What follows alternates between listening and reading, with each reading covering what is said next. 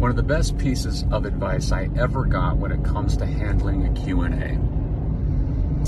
Don't answer the question and then say, does that answer your question? So often I have seen people respond to questions in these circuitous, long-winded, nonsensical ways and then say at the end, does that answer your question? And then the person who asked the question sort of shrugs and says, yeah, I guess.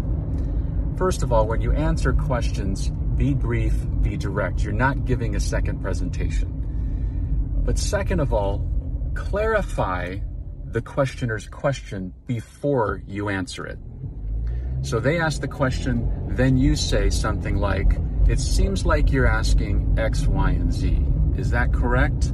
Check in with them. They'll say yes.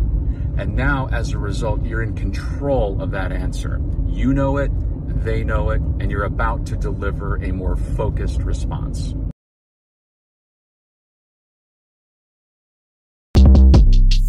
Shortcast Club